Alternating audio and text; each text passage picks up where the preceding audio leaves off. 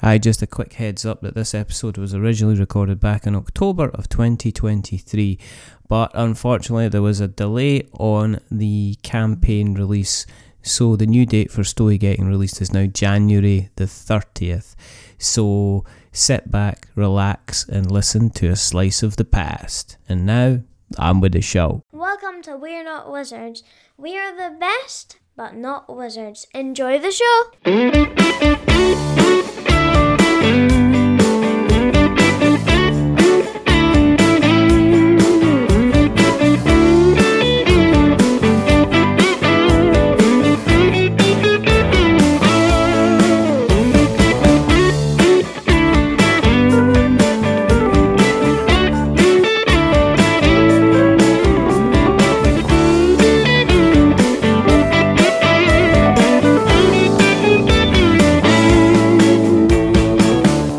Welcome to another episode of We're Not Wizards. My name's Richard. I'll be your host for autumn, because I used to do months, but now we're getting into seasons. And I'm just going to say, if you go down to the Fantasy Woods today, you're in for a big surprise. If you go down to the Fantasy Woods today, you'll never believe your eyes, especially if you're looking to go down the woods and get yourself a table, or maybe make yourself a table, and maybe you're thinking, I'd like to get one of these tables, but these tables are just so big and cumbersome and huge, and I have people coming round, and then, I just can't have this fully huge, just behemoth kind of sitting in the middle of the table. I want something I can pack away. I want something I can stow away. I almost want something that's a bit stowy.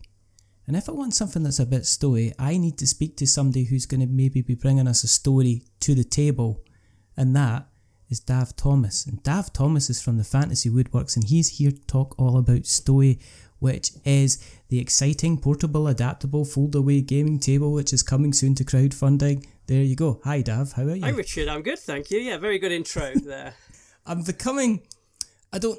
almost becoming like Ted Rogers in 3-2-1. There's like an end clue, and that'll give you your age away, if you know what I'm talking Absolutely. about. Where somebody mentions a word and then it's like, kind of go to it, and then you kind of get to it, and I'm pleased to tell you that you've won a holiday. So there you go. So I've looked back through your episodes, and I, as far as I know, I'm one of your first accessories. I think, am I not? I didn't go back through all of them. I think.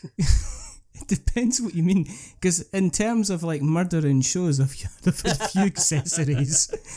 In terms of that, I'm not entirely sure. Yeah, I mean, I think we've had, kind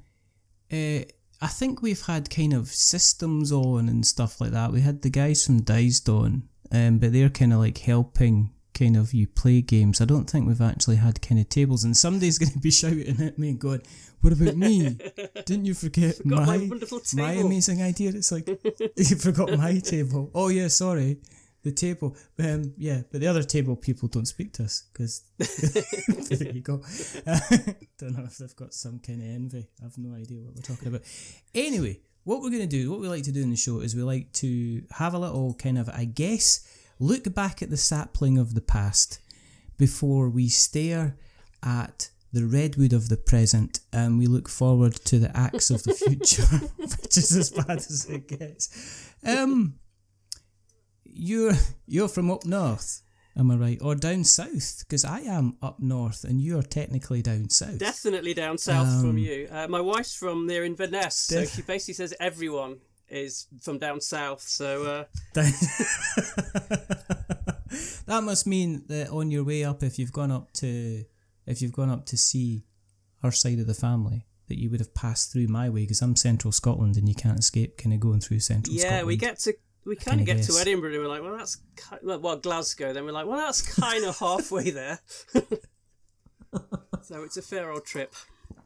It's the last 6 miles I've heard to Inverness, in which you have to get on horseback. That's right. Yes. Yeah. you have to take out the hunting rules to take down the local flora and fauna. If the snow gates are down, you just turn around and go home again.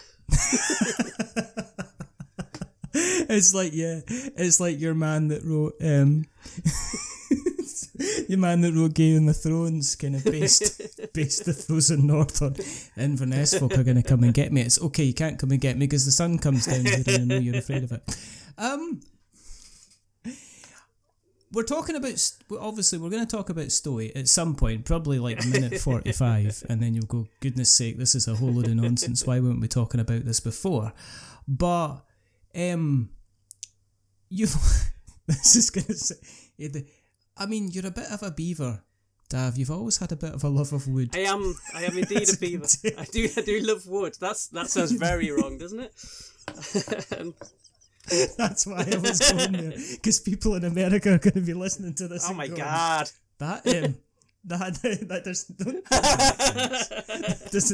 Don't do impressions, because that just sounds bad at all. Now we've lost all of our American listeners, except the really intelligent ones who'll stay on and identify a joke when they kind of hear them. So I mean, I was when I had Scott Pease on the other show, I was talking about him, getting home after a hard day of project management and whittling some wood. But that seems to have been your start. I mean, looking at the wonderful kind of autobiography that you put on the fantasywoodworks.com/about. Well, yeah, you had an attic, a workshop at the age of 14. I did. I always had a thing about wood, and I had an attic in my parents' house. It was half. My love at the time was photography and woodwork, so I had a dark room that I set up in the attic. So half of it was dark room, and then the other half was woodwork, which is a diabolical idea, obviously, because you're busy sanding and planing, and then you go into the other half, which is supposed to be, dust free. And all your pictures come out like it's snowing on all of them. And was it like a battle between the two of the hobbies, and eventually photography just had to go to the wayside because there was no way? No, it didn't actually. You could kind of keep. No, photography's always been there as well. I was once nominated to be as the. I don't know who nominated me, but I was nominated as the universe's best film photographer. And the final handing out of prizes was in Las Vegas. I didn't go.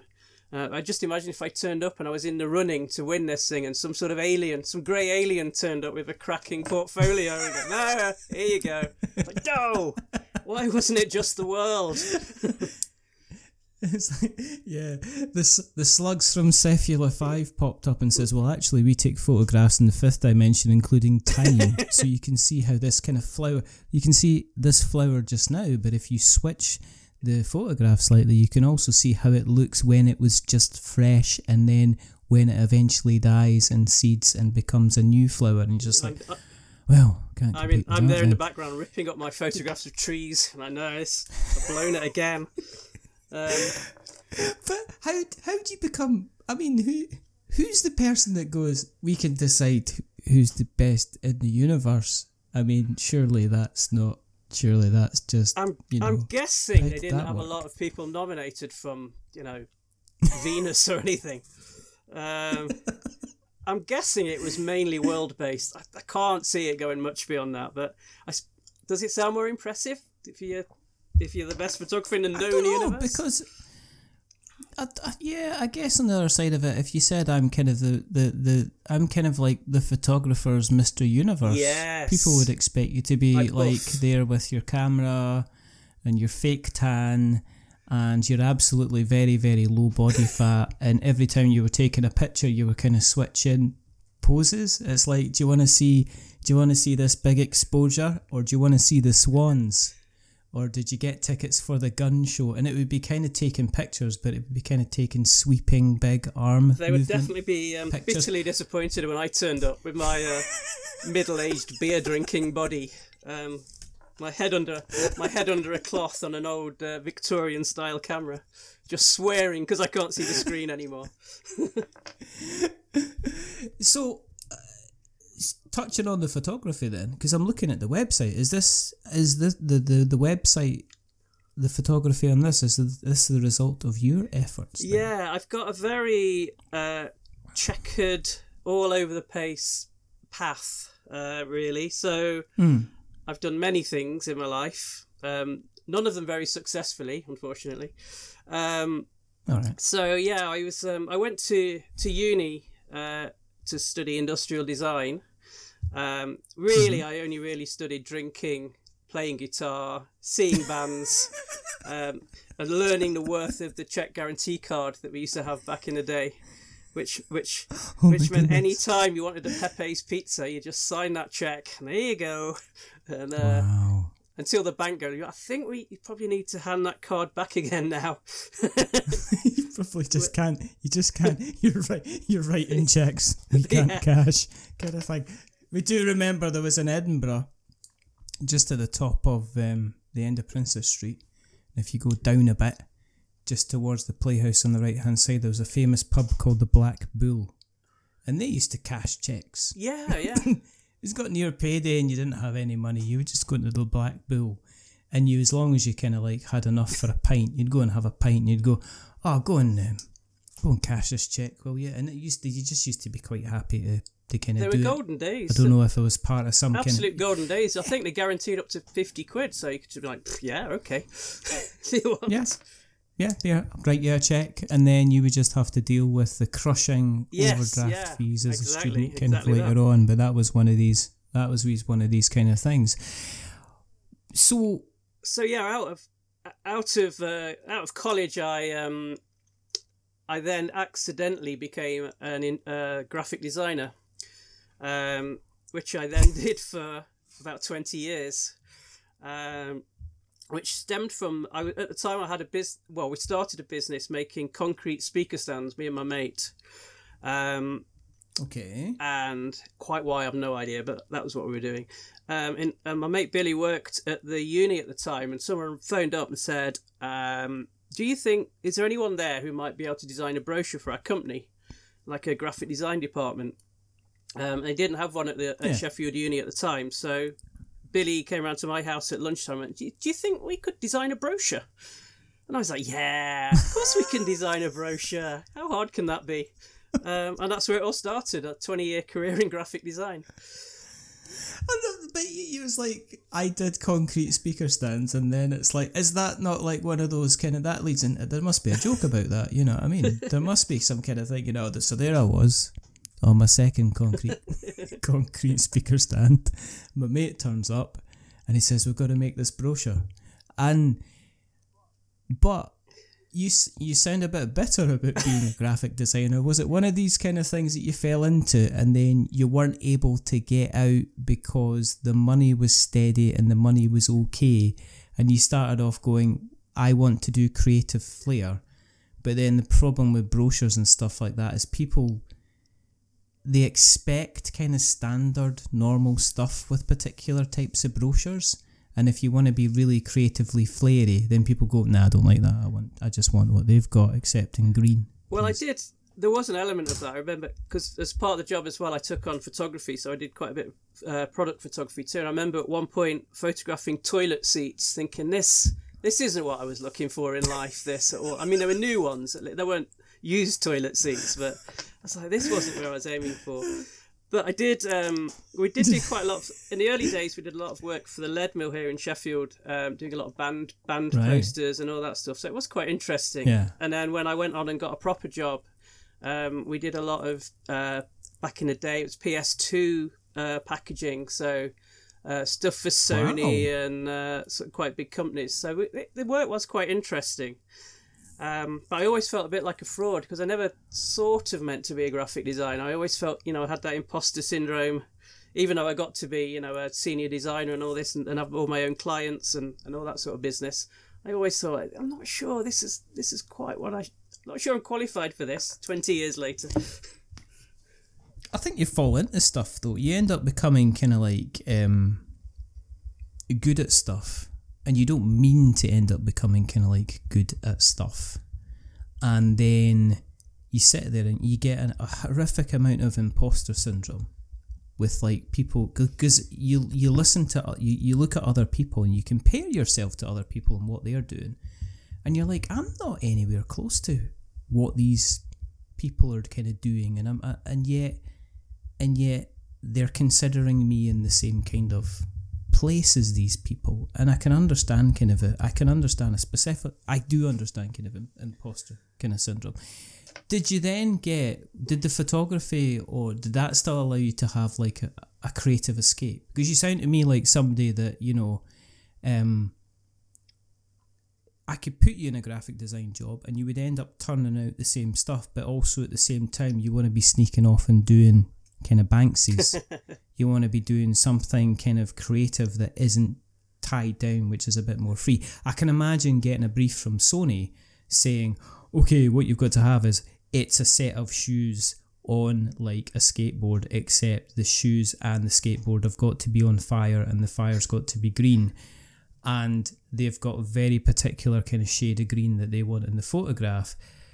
And it's kind of, you're creative, but you're kind of restricted in your creativity. So when you were away from that, were you kind of like, yeah, I'm going to do all these different things? Yeah, instead? I've always had the misfortune of being overly creative. So I've always got to be coming up with something, designing something. So the photography kind of came from...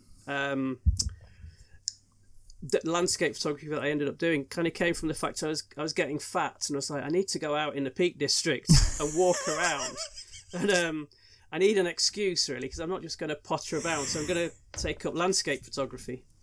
Right. So I sort of went out, and I'm not the sort of person who will just be average. I hate just going, oh, it's fine, I'll just do what everyone else is doing. I always sort of want to forge my own path, so I sort of ended up being a bit more creative and doing stuff that wasn't the norm landscape photography wise, which was cool. It sort of gets you a bit more known in that field, and I got to be. If I was a football team, I'd say I was somewhere around Wigan Athletics, something like that in the photography. If you could have said Sheffield. I was round about Sheffield. I'm not that bad. So yeah, that was something I haven't really done much for quite a few years now, and I do think I should really try get back into it again. It's getting to the season now when I kind of like the Dreek weather, and I photograph like bits of twigs and things, so that's the sort of weather I like for that sort of thing.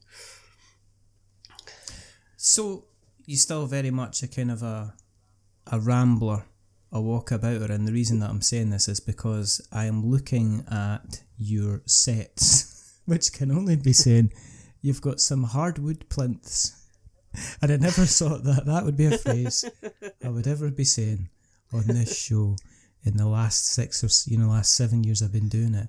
But do you, when you're going out and about, when you're doing your photography, do you often come back with a big bag of wood that you've managed to kind of find as well? Because on shop I can see lots and lots of little bits not of so wood. much for the products. One of the side effects of doing Stowii and getting very much into the game world is I've started painting miniatures again, which was something I used to do when I was like 15, that sort of age. And I did a previous Kickstarter, which was Stacky, which was some sort of boxes, like trays that all stack on top of each other. And I was like, I need some miniatures to put in the photos here. I was like, I can paint I need another task to use my time. I'll start painting miniatures again.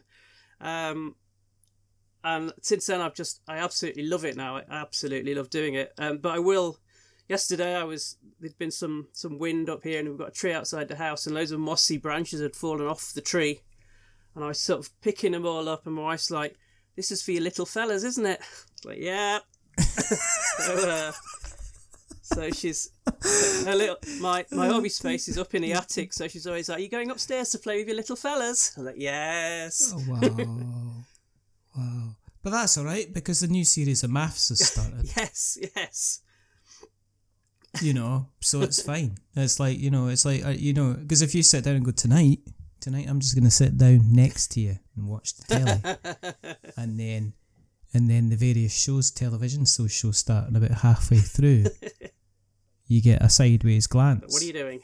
And it's like, have you not got something to do? And I thought, well, I remember just the other week we were having this conversation about we're not spending enough time together. And it's like, yes, well, that wasn't applicable for tonight, because, I've got my shows on tonight, and you know, like watching my shows. So couldn't you take a trek and do something else instead? She's actually quite good, because one of my other interests that's probably happened from being in a workshop a lot, listening to podcasts, is she's got a bit of a thing for Bigfoot and all that sort of business. So we like sit down to watch a TV program, and Carol will be like, "Put something on." I'm like, "Yeah, Bigfoot documentary." She's like, "Oh, not another one."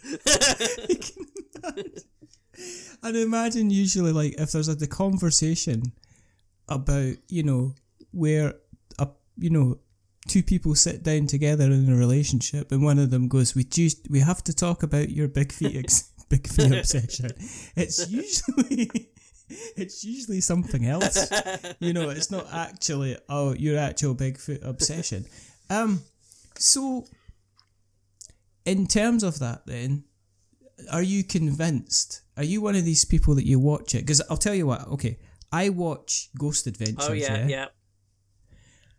And Ghost Adventures is a guilty pleasure, because you kind of get them going into, you know, and this 17th century house was well renowned for the murders that happened, and then they get the machine out, and they get the machine with a little pointy little lights and stuff like that, and then they go now we're just going to record what's going on in the background, and then they play back the tape, and they go, and they go, "Did you hear that?" Peter. And then they play it down, and they sew it, and then you get the voiceover coming in, who sounds like nobody who's on the team, and he goes, "And if we play it back, we can clearly hear the voice saying, 'I'm trapped in the 7th level of hell. Please rescue me.'" And it's just like, when it's so Ghost Adventures is like that. So I have my suspicions that in terms of, I can't remember what his name is. The guy who runs it, I think he might be just putting it on a little bit. To be honest, I once read a review of that guy. Someone had been on one of his ghost hunts, and the review basically said it was an hour of him just shouting at dust. That's all he was doing. It's like, and then if he wasn't shouting it, he was sniffing. Yes. It was basically, he's taking lines of ghost dust. It's like, what are you doing down in the cellar? Hey, nothing. Pays good money, so fair play to him. Exactly. Well, exactly. You kind of. I mean, we laugh and joke, but they've got like a mainstream kind of television show. They're obviously, and they're going about kind of America, making lots of money, to the point that there's like UK ones and stuff like that. Yeah, Ghost Adventures is the kind of thing. So, do you believe that there is a person with big feet going about? Just cutting about. I think there are business? so many sightings. I think there has to be something. There has to be something going on. I think it might be interdimensional, though. I don't think it's a big hairy monkey going around chucking. I think it's coming from another dimension. I don't see anything wrong with that, because we're kind of due interdimensional beings now, really. If you think about it, we've had kind of like, pandemics and kind of, the rise of, proto-fascism and all that kind of nonsense. So I think we're kind of due some kind of interdimensional kind of beastie coming. Well, I think knowing my luck, I'll have some success with Stowii, and then like 2 months later, the aliens will turn up and just obliterate half the Earth. I'm like, just when it was starting to work. But in all fairness, I know that there's some people that they ran a Kickstarter for the board game, and then they were like, 2019, that's our year. We're just going to get this all out there and delivered. And then they get funded in November of 2019, and then they go, here we go, we've done it, we've done really, really well. And then they hit into 2020 and everything just shut down, and they're just like that. You're going to get your They're game. They're actually playing Pandemic for real. But we don't know when. And then the shipping costs went up, and there's actually, and there's still kind of game designers out there that are still releasing their monthly updates to say, sorry guys, we're still waiting for things to get made because we completely kind of ran out of money. How do you spell Stacky? Let's have a look at Stacky. Stacky is S-T-A...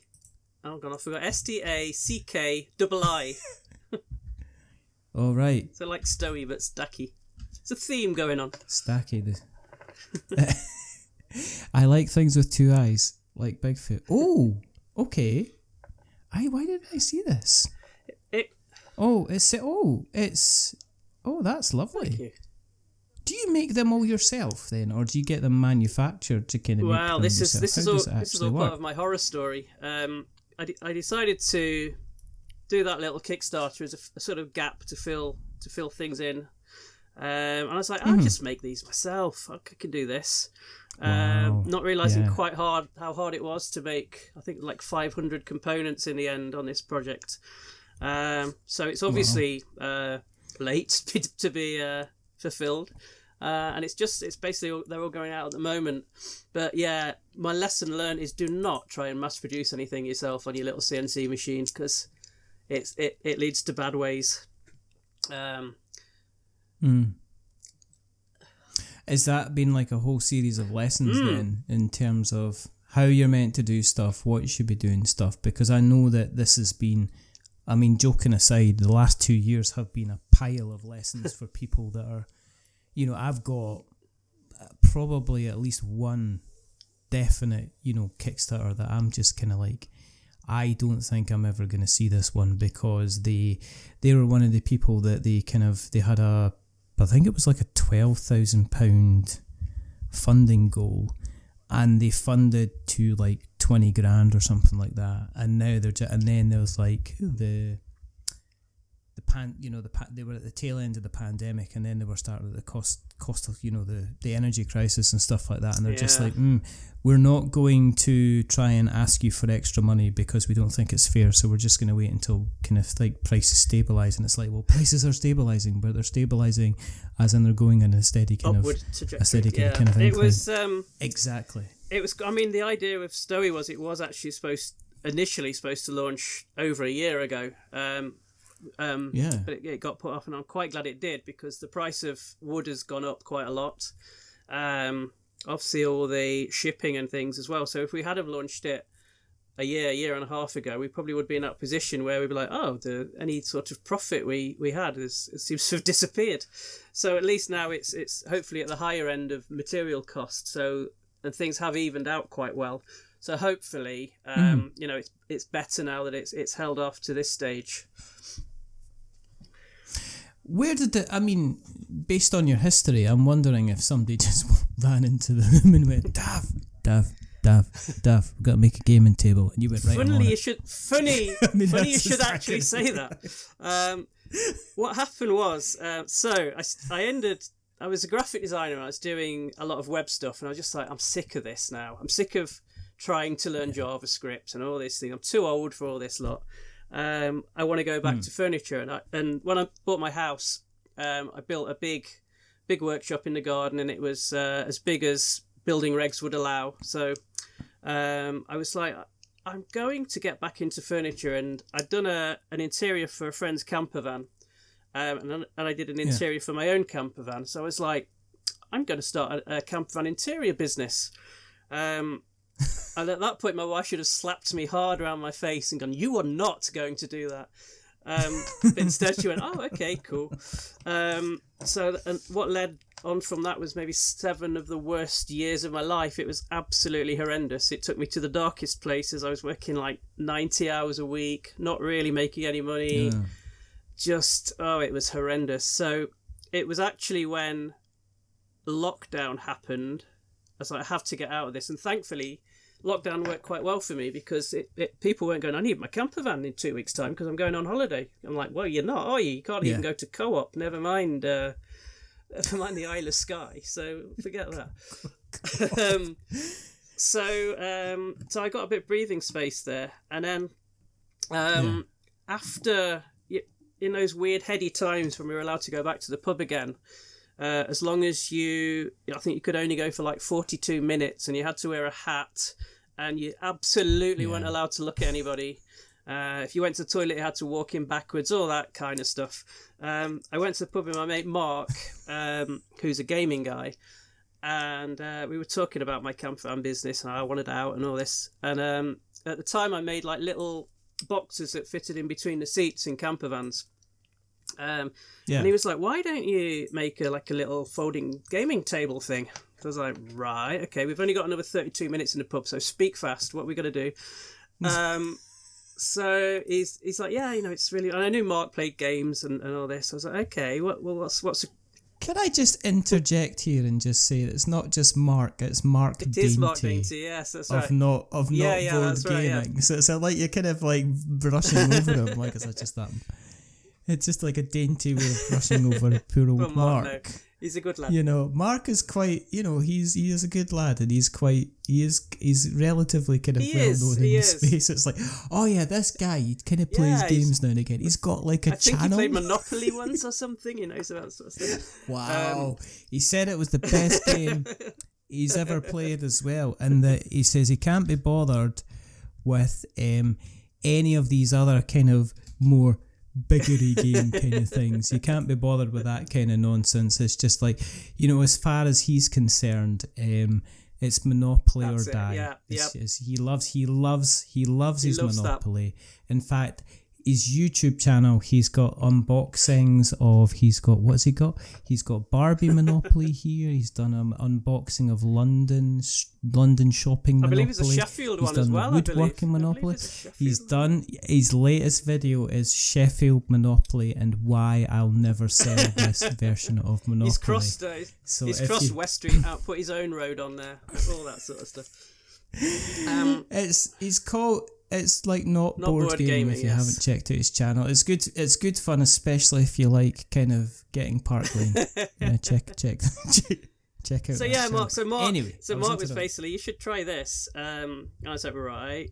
So it's like, what about this then? So he got Kickstarter out and showed me the Wormwood campaign that made 400 gazillion pounds. I was like, hello, okay, this has got legs. So I went away and designed something that was called the Ark, which was like a bigger fold-up table. Prototyped it all, and it was okay. It was kind of like those things you're supposed to vault over at school, those sort of vaulting mule things. It was that sort of shape, a bit smaller. A vault. A vault. Vaulting horse mule. Donkey. I don't know. People are shouting at us what this actual thing's. We're just angered again, gymnasts. I wasn't big in PE. I wasn't big at that. So I went away and designed this, and then a few weeks later, or a couple of months later, we were back at the pub again. Different pub this time. I think we were allowed out for 2 hours at this point. And Mark's like, well, yeah, that's great, but I think perhaps you should do a smaller one. I was like, oh, really? So I was like, okay, well, this makes sense. Maybe do something that's smaller as a start project, something a little bit smaller. So I went home, and then the next morning, in my lying there drunk in bed, or hungover at least, I came up with the idea of Stowii, which was this much smaller little thing. So the concept sort of came the next day, but obviously it was a lot of work to get it to the stage it's at. So yeah, from there the idea was really to start the Fantasy Woodworks, do other things as well, like the boxes I make, dice boxes and dice towers and all that sort of stuff. But really focus on Stowii to get that developed. Thankfully, it meant I got to see the very back of camper vans. In fact, I can't even look at my own anymore. It's really funny because it seems to be like around my estate, it seems to have become the kind of the latest hobby. There must be about 3 or 4 about the estate, and like when it's not raining, I see kind of people out there kind of like putting in strip lights and beds and stuff like that, pretty much kind of. I think they definitely got bigger after lockdown, when everyone was like, oh, we need family, and we need to be with our family and all this sort of stuff and find ourselves. Let's get camper vans. They've probably all gone off it again now. No, we've had enough of family now. Let's get back to Tenerife. They've actually decided they've gone and lived in their camper van to get away from their family and just leave them alone to be watching kind of reality television, because that's how they kind of had that 4 days on Mull in the pouring rain. Gone, right, let's sell the camper van. Enough of that now. But at least we've got Mark along, because he's brought all his Monopoly for us to play. So he's gonna kill me. Mark's now got his own motorhome, so he's joined the ranks. Oh, he's just as bad as the rest of us. He's got his. He's got his gin palace. His gin palace. But so one of the things that people are talking about, or I'm talking about, I'm saying people, that suggests that I talk to other people, which is completely not true. But there are kind of gaming tables on the kind of the market. And one of the things with gaming tables is it automatically allows you to whistle through your teeth. Because every single time I've inquired about a gaming table, somebody's told me the price of the gaming table, and I've went, like that. So was that one of the main deciders behind kind of coming up with Stowii, was to kind of make it kind of more affordable? Because what kind of price? I mean, cutting to the chase, what kind of price are we looking at for? What would kind of get you through the door with an average kind of Stowii? Well, the table without all the fancy accessories is £550 plus VAT, so that's about $640, I believe. The whole singing, dancing with all the accessories comes in at around £1,000 with VAT, £750 without that. So the idea was always to keep it as low as I could, so it wasn't competing with those bigger tables. And it's, I get comments a lot with people going, oh, if it was like $300 I might be interested. I'm like, well, if it's $300 I'd be paying you to have it, and that's, as bad as I am at business, I'm not doing that. So yeah, it's kind of, the price has gone up, but it's got to the stage where, even down to the packaging that I've designed is all cardboard, so it's all honeycomb cardboard, so I don't want any plastic in there, and it's got bags for things and lots of little extras, so it's still very much a premium product, but hopefully at a price that's a little more affordable. The main thing really was that people just haven't got room for in Britain particularly, we don't have dining rooms that we can put rither tables that are 8 foot square. A lot of people are in flats or small houses, and the idea of Stowii really was that if you wanted a gaming table, it's one that you can just put up when you need it. You can have it in your house, or you can take it around to a friend's house, take it outside, take it camping. So the idea was, it's something that's very flexible and something that you can use as you need it to be used, really, and hopefully at an affordable price, but you can still impress your friends with. Was it is the idea then, when you're going to kind of Kickstarter, is it more of a pre-order kind of situation than an actual, this is a kind of a price to pay for kind of ordering and manufacturing the kind of the table? Because I can't imagine it'll be an economy of scale like a kind of a print run. I mean, I guess if you're able to buy, if you end up with 500 orders for this, then does that affect the economy of scale, or is it more of a case to say, well, let's kind of get the word out there that this thing exists, and also see if we can get some people kind of ordering it? No, how you planning on attacking? I'd very much like people to order it. There is a bit of a price reduction if we get to bigger numbers, but it's not huge amounts. If it goes from 300 sales to 500, it gets a little cheaper for us to produce, but not a huge amount. Equally, if it sold 10, that would probably be a bit problematic to produce them at a decent price. In the end, it was always my intention to go on to do Kickstarter, but the problem I have is that it's kind of a bit unfashionable these days, but I'm actually using crowdfunding for, I think, what it was originally designed for, which is actually kickstarting a business. Obviously, a lot of people use it now. You get games table manufacturers who will be like, oh yeah, we're now making this one in Canadian Beach, so it's version 1.5.3, so we're going to put it on Kickstarter again. It's really just become a marketing a marketing launch thing, or a way of getting some more money in. With myself, it's really, I want this to kickstart the Fantasy Woodworks and Stowii. But the problem I had was that I have absolutely no marketing budget whatsoever. So I was looking at Kickstarter thinking, Kickstarter's got its preview page, but it's absolutely atrocious. It's a picture and a paragraph.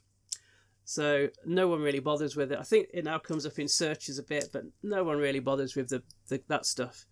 And I started looking at GameFound, and I was like, hang on, they've got a really good pre-order page. It's, a preview page where you can basically make it your campaign page, put all your details in. You can get feedback, you get comments, which are mainly good, and you can basically plan it all that way. And I was like, that's a really good idea. I like that, because then it's almost like I can send people there, and it is like a marketing thing, really, rather than having to do Facebook ads I can't afford. And the other thing I really liked about GameFound was that they do the stretch pay, so people can pay in installments, which you can't get with Kickstarter. And because Stowii is obviously a little bit more expensive than just buying a game, I really like the idea of being able to split it up so people can pay for it in 4 sections. And also, GameFound really do seem to care about the people who are on there. Like Kickstarter, you send them a message and they just look through their little pile of stock answers and go, there you go, there you are. Where the guys at GameFound really look after you and talk about what you're doing, and they even hassle you to do updates and things. So I really like the system there. So generally, I think GameFound's a much better platform. The only downside, of course, is it doesn't have the big footfall that Kickstarter has. So that is a bit of a gamble. I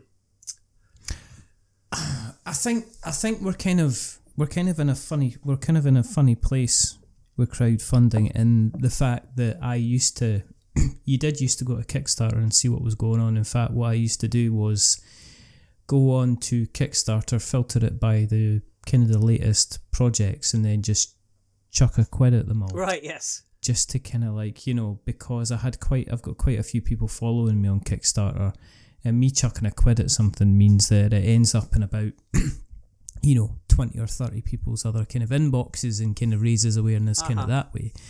Now you've kind of got things like the Backer Kits now put his hand out there, and you've got GameFound as well. And I think that the way Kickstarter seems to be like the Amazon of the crowdfunding world, where it knows that everybody's gonna use it, that everybody thinks, if you talk crowdfunding, the number of times I'm writing a preview for something and I'll have to change it from the word Kickstarter to crowdfunding, because it's not a Kickstarter project, but I'm so used to writing the word Kickstarter that it automatically kind of comes up in the vocabulary when it's I'm almost writing like become like the word Hoover, isn't it? Which it means vacuum cleaner, but it's a brand. That's almost what Kickstarter's become. Yeah.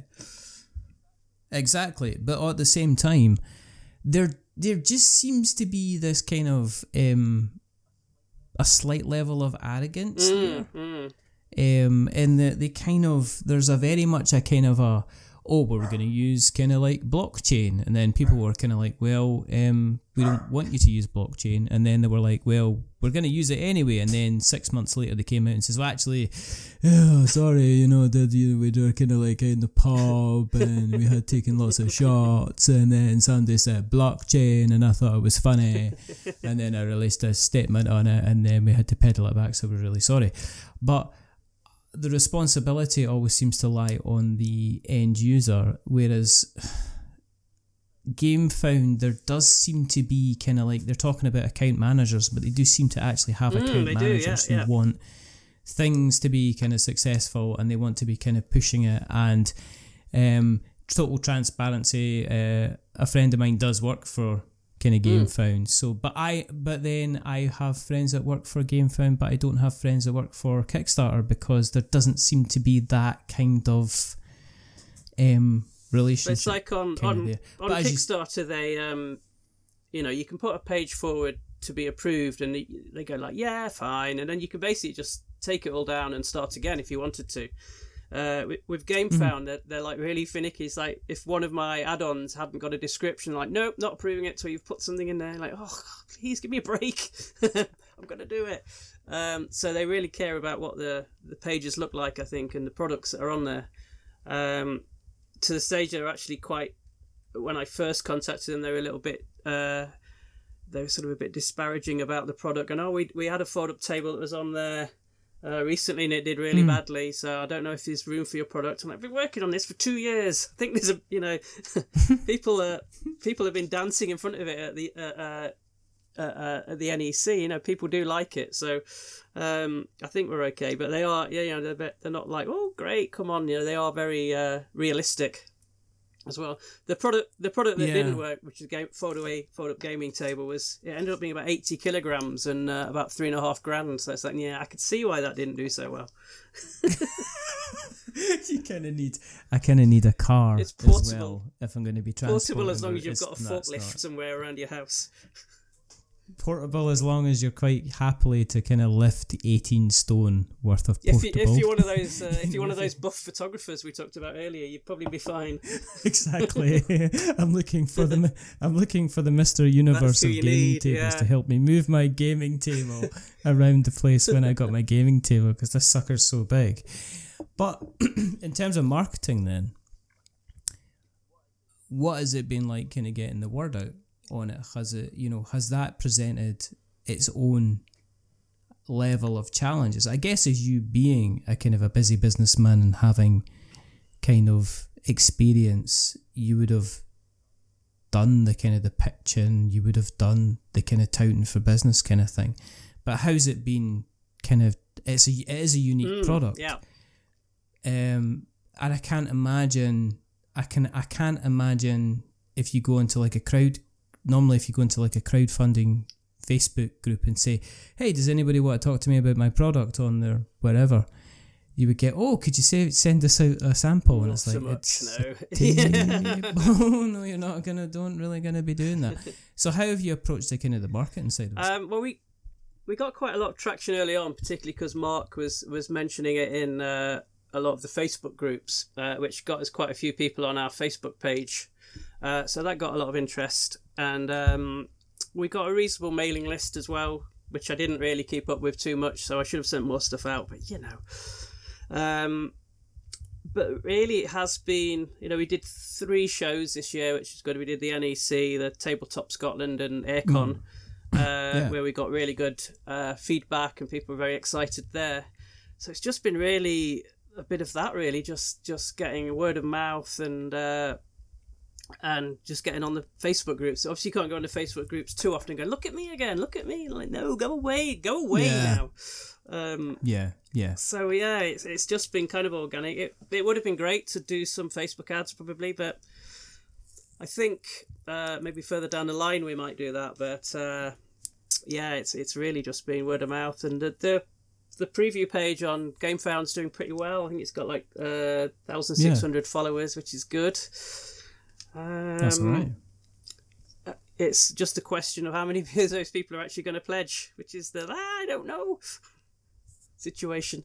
You don't know, do you? Because it's a decision, but you've kind of got like a hybrid product. I mean, I think if I was talking like a solid kind of gaming table, first of all, that's never going to happen in my house because I've got a dining table, and me saying, oh yeah, I want to turn a dining table that we've got into a gaming table, the answer is going to be kind of no. However, from another practical point of view, if I've then got something portable, that's more appealing to me, because it could be a case of, well, I could actually just bring this along to, the hall, wherever we're going to be having our next event, and I'll bring it along and I'll get it set up, and it'll be something fancy, and it'll be better than setting up a couple of kind of pasting tables as well. We've had quite a few people who are developers, game developers, going, this would be really cool to take to shows to put our games on. We can pack them away. I've now got an add-on which is like little wheels that clip onto it, so you can use it like a little trolley, so you don't have to pick it up and carry it across the car park. People are like, that'd be really cool if we had a couple of these on our stand to show games off, because it's got all the lights around it and all that sort of stuff. So it has. I don't want to blow my own trumpet or anything, but it has got many uses. You can use it without the legs as a coffee table. and have it at different sizes, take some of the panels off to use it as a smaller table. We took one down to, there's a girl called Cozy Rosie, who we took a table down to her in London. She's got a little flat down there, and she's an influencer. And it's ideal for her because she can set it up in a little room. And I think she's got 85,000 followers on TikTok, which is just, I think I've got 30. I think that's scary. She did a video of it, and I think it got like 300,000 views. And so yeah, it was quite popular. We were like, oh, this is good. I can see what these influencers are all about now. I see why we give them things. You can see you have worse. Exactly. You have this, and you shall be providing me with kind of more. What size of games is it going to fit? I mean, is there a particular size of game it does well with? I mean, is this because it looks like you can expand it out. So is it good for pretty much all of the kind of the main kind of bigger hitters and stuff like that? Yeah. So the main surface of the table is 3 foot square. So you are. You might struggle to get, Warhammer sort of stuff on there. But we are doing an extension to make it up to 4 foot square. After that, I can't go any bigger than that. But yeah, I mean, it really started out as being a table that was more for solo gamers, probably. So most solo games will fit on there. And it has extra slot-in side extensions for tokens and cards and things. So for unless it's a very big game, it's pretty much going to fit on there. And the other thing is you can actually join 2 together. So you can take one of the light bars off and slot 2 tables together to obviously make a 6x3 table. Wow. Or more. You could put 4 together if you wanted. I mean, you could do the whole thing, couldn't you? You could literally write the word Stowii in Stowii tables. You could do that, yes. You could literally do that, and then you could just have a super kind of game. I like that. I like the idea of having something that you can set up for a couple of days, and it's just sitting there. Then you play your game, and then you kind of put it away. And it's just a temporary thing, so you could stick it in the garage and have all the lighting and then just come in and kind of play your game. And then when you're taking it down, you're kind of like taking it down. So it kind of appeals. It kind of appeals. I also like the fact you've got all the little kind of side accessories as well. So you've got like people playing kind of Wingspan, and they've got their own specific playing kind of shelf, where they kind of put all their accessories on, which kind of makes things it makes things kind of interesting. You've got drinks there as well, which would never happen in my house. Well, I also went for the big stainless drinks holder, so they'll actually hold a pint as well, or a flask, a big flask, rather than the smaller ones. That would just be absolute carnage. I can't imagine why are you encouraging. You can also leave them in the bottom of the Stowii, so it's not on your gaming surface. You can leave them down there, so your drinks are out of the way, or leave them down there and use them. You could leave them in the kitchen. You could leave them in the kitchen. No. You could do that. Leave them in the kitchen. Just keep them away. You could fill them with flowers, maybe dried flowers in there or something. It would have been ironic there if you just spilled the drink. I'm not going to say anything, but if you just no, they're perfectly safe. It's like, what's happened? I've just spilt smelly beer. Right, get rid of the cups. We're not having them anymore. Completely. I'm just gonna start licking the table, even though my whole entire workstation is going to smell of beer. I've destroyed many a keyboard using that technique, I must say. I would say it's like it's probably that's something you can blame on Bigfoot. It just came in, didn't it?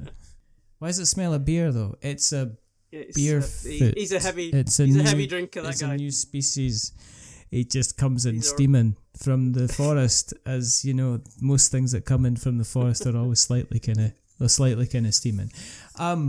When's the launch date? The launch date Stowii? is the 10th of the 10th. So if I have a look at my page here, not that I've got it on my screen all the time or anything, but we've turned it off. I believe it's 13 days' time. That's It scary. is very scary, yeah.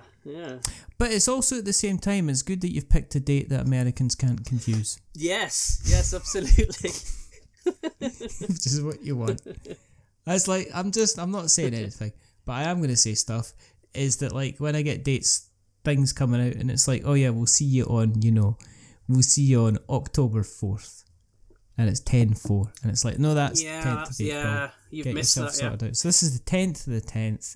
So everything's going to fine. Yeah. Unless, of course, people turn up at 23 minutes past 10 in October and you're just like, well, you're absolutely ridiculous. For people that have listened along tonight and they're just like going, this is like a roller coaster, please can we get off, has the ride finished? Where can they find you? Where do you exist on the internet web stuff? Where can they find you? Well, we have the website for the Fantasy Woodworks, which is thefantasywoodworks.com. It's not a clever name, but, it's a clever website address. And it's full of bits of wood. It was available. Which is always good. And there's a fabulous range. I'd like to point you to the wonderful, beautiful range of dice towers.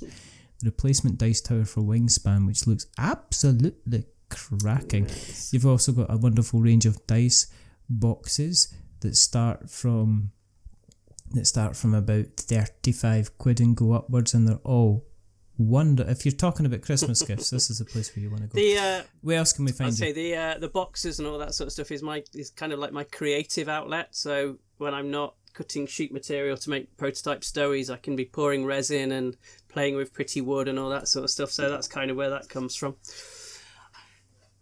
Up in my attic, in my little paintings den. The place to find Stowii is probably the easiest way is to go to stowii.com, which is STOWII.com, which will take you to the GameFound page. And I think I've got an Etsy shop, but that's basically got the same stuff as the Fancy Woodwork shop on there.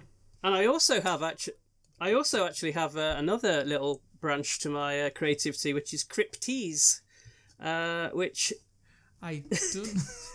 What is that? Well, I said the thing about Bigfoot. I have a range of T-shirts that I have that are all paranormal based goodness. So wow. On Etsy, that is Cryptese merch, I believe it is. I thought that was going to go in a different direction. I'm glad it went in a different direction to the direction I thought it was going to be, because I realised it's T's as in T-E-S and not teasing. Right, so there you go. Yes, that's what I was worried about. I was worried about oh no, we've got a live crypto bro on the show, and he's going to start talking about his Bigfoot coin. To which I'd be like that. Oh, I've just wasted 57 minutes of my life. Finally. Talking to somebody who's a crypto. No, he's got on. How did they get through the net and come on and say, remember, buy our Bigfoot coin. It costs 50 or whatever. Don't they be call giving it. me ideas. That could be funny, a Bigfoot coin. I mean, let's say they had Dogecoin. I mean, which I believe musky pups getting kind of sued for kind of like inflating the price. But there you go. What we'll do is we'll put all the links in the show notes so that we've got notes to show. If you want to keep an eye on what we're up to, then go to the internet webs and search for We Are Not Wizards, and you'll find us in all the different places. Worn Out Faces, bright and early for the daily races. We are on the Facebook, and you can find us on the website is we'renotwizards.com. The blog review site is we'renotwizards.co.uk. You can find us across the social medias. You just search for We Are Not Wizards. You will find us pretty much everywhere that something is breathing. If you like what you've listened to tonight, please check out the podcast catcher of choice and give us a rating or a review on iTunes or Apple Podcasts, as it's called, and Spotify is always nice because it always helps bump us up a little bit in the charts. If you are going to be giving us a rating or a review, don't give us 10 stars because it makes me big-headed, but at the same time, don't give us 1 star because it makes me cry. Give me something in the middle, like a 5, because it's average, and we're just a little bit average, but the person who's not been average, rather wonderful, rather fantastic. The over-imaginative man from Sheffield who's bringing you a table that you can shift about that isn't 16 stone. It's Dav Thomas. Thank you for guesting. Thank you very much for having me. And there's only 2 more things to do. The first thing is to remember that we're many things, but we're not wizards. Are we wizards, Dad? Well, I may be a wood wizard, but I'm not a traditional wizard, that's for sure. Every single time. Without fail. And the other thing is to say goodbye. So it's a goodbye from Dav. Say goodbye. Goodbye, Dav. And it's a goodbye from me. Remember, stay safe, roll 6s, make something awful, and if I'm trying to remember, if you want to do something kind of that's out there, that's different, but you can move it about, and then you can set it down, and you can play stuff, and it doesn't involve you actually you having to physically whittle wood and cut down trees and everything like that and get yourself a Stowii. But until the next time, goodbye. A wizard is never late.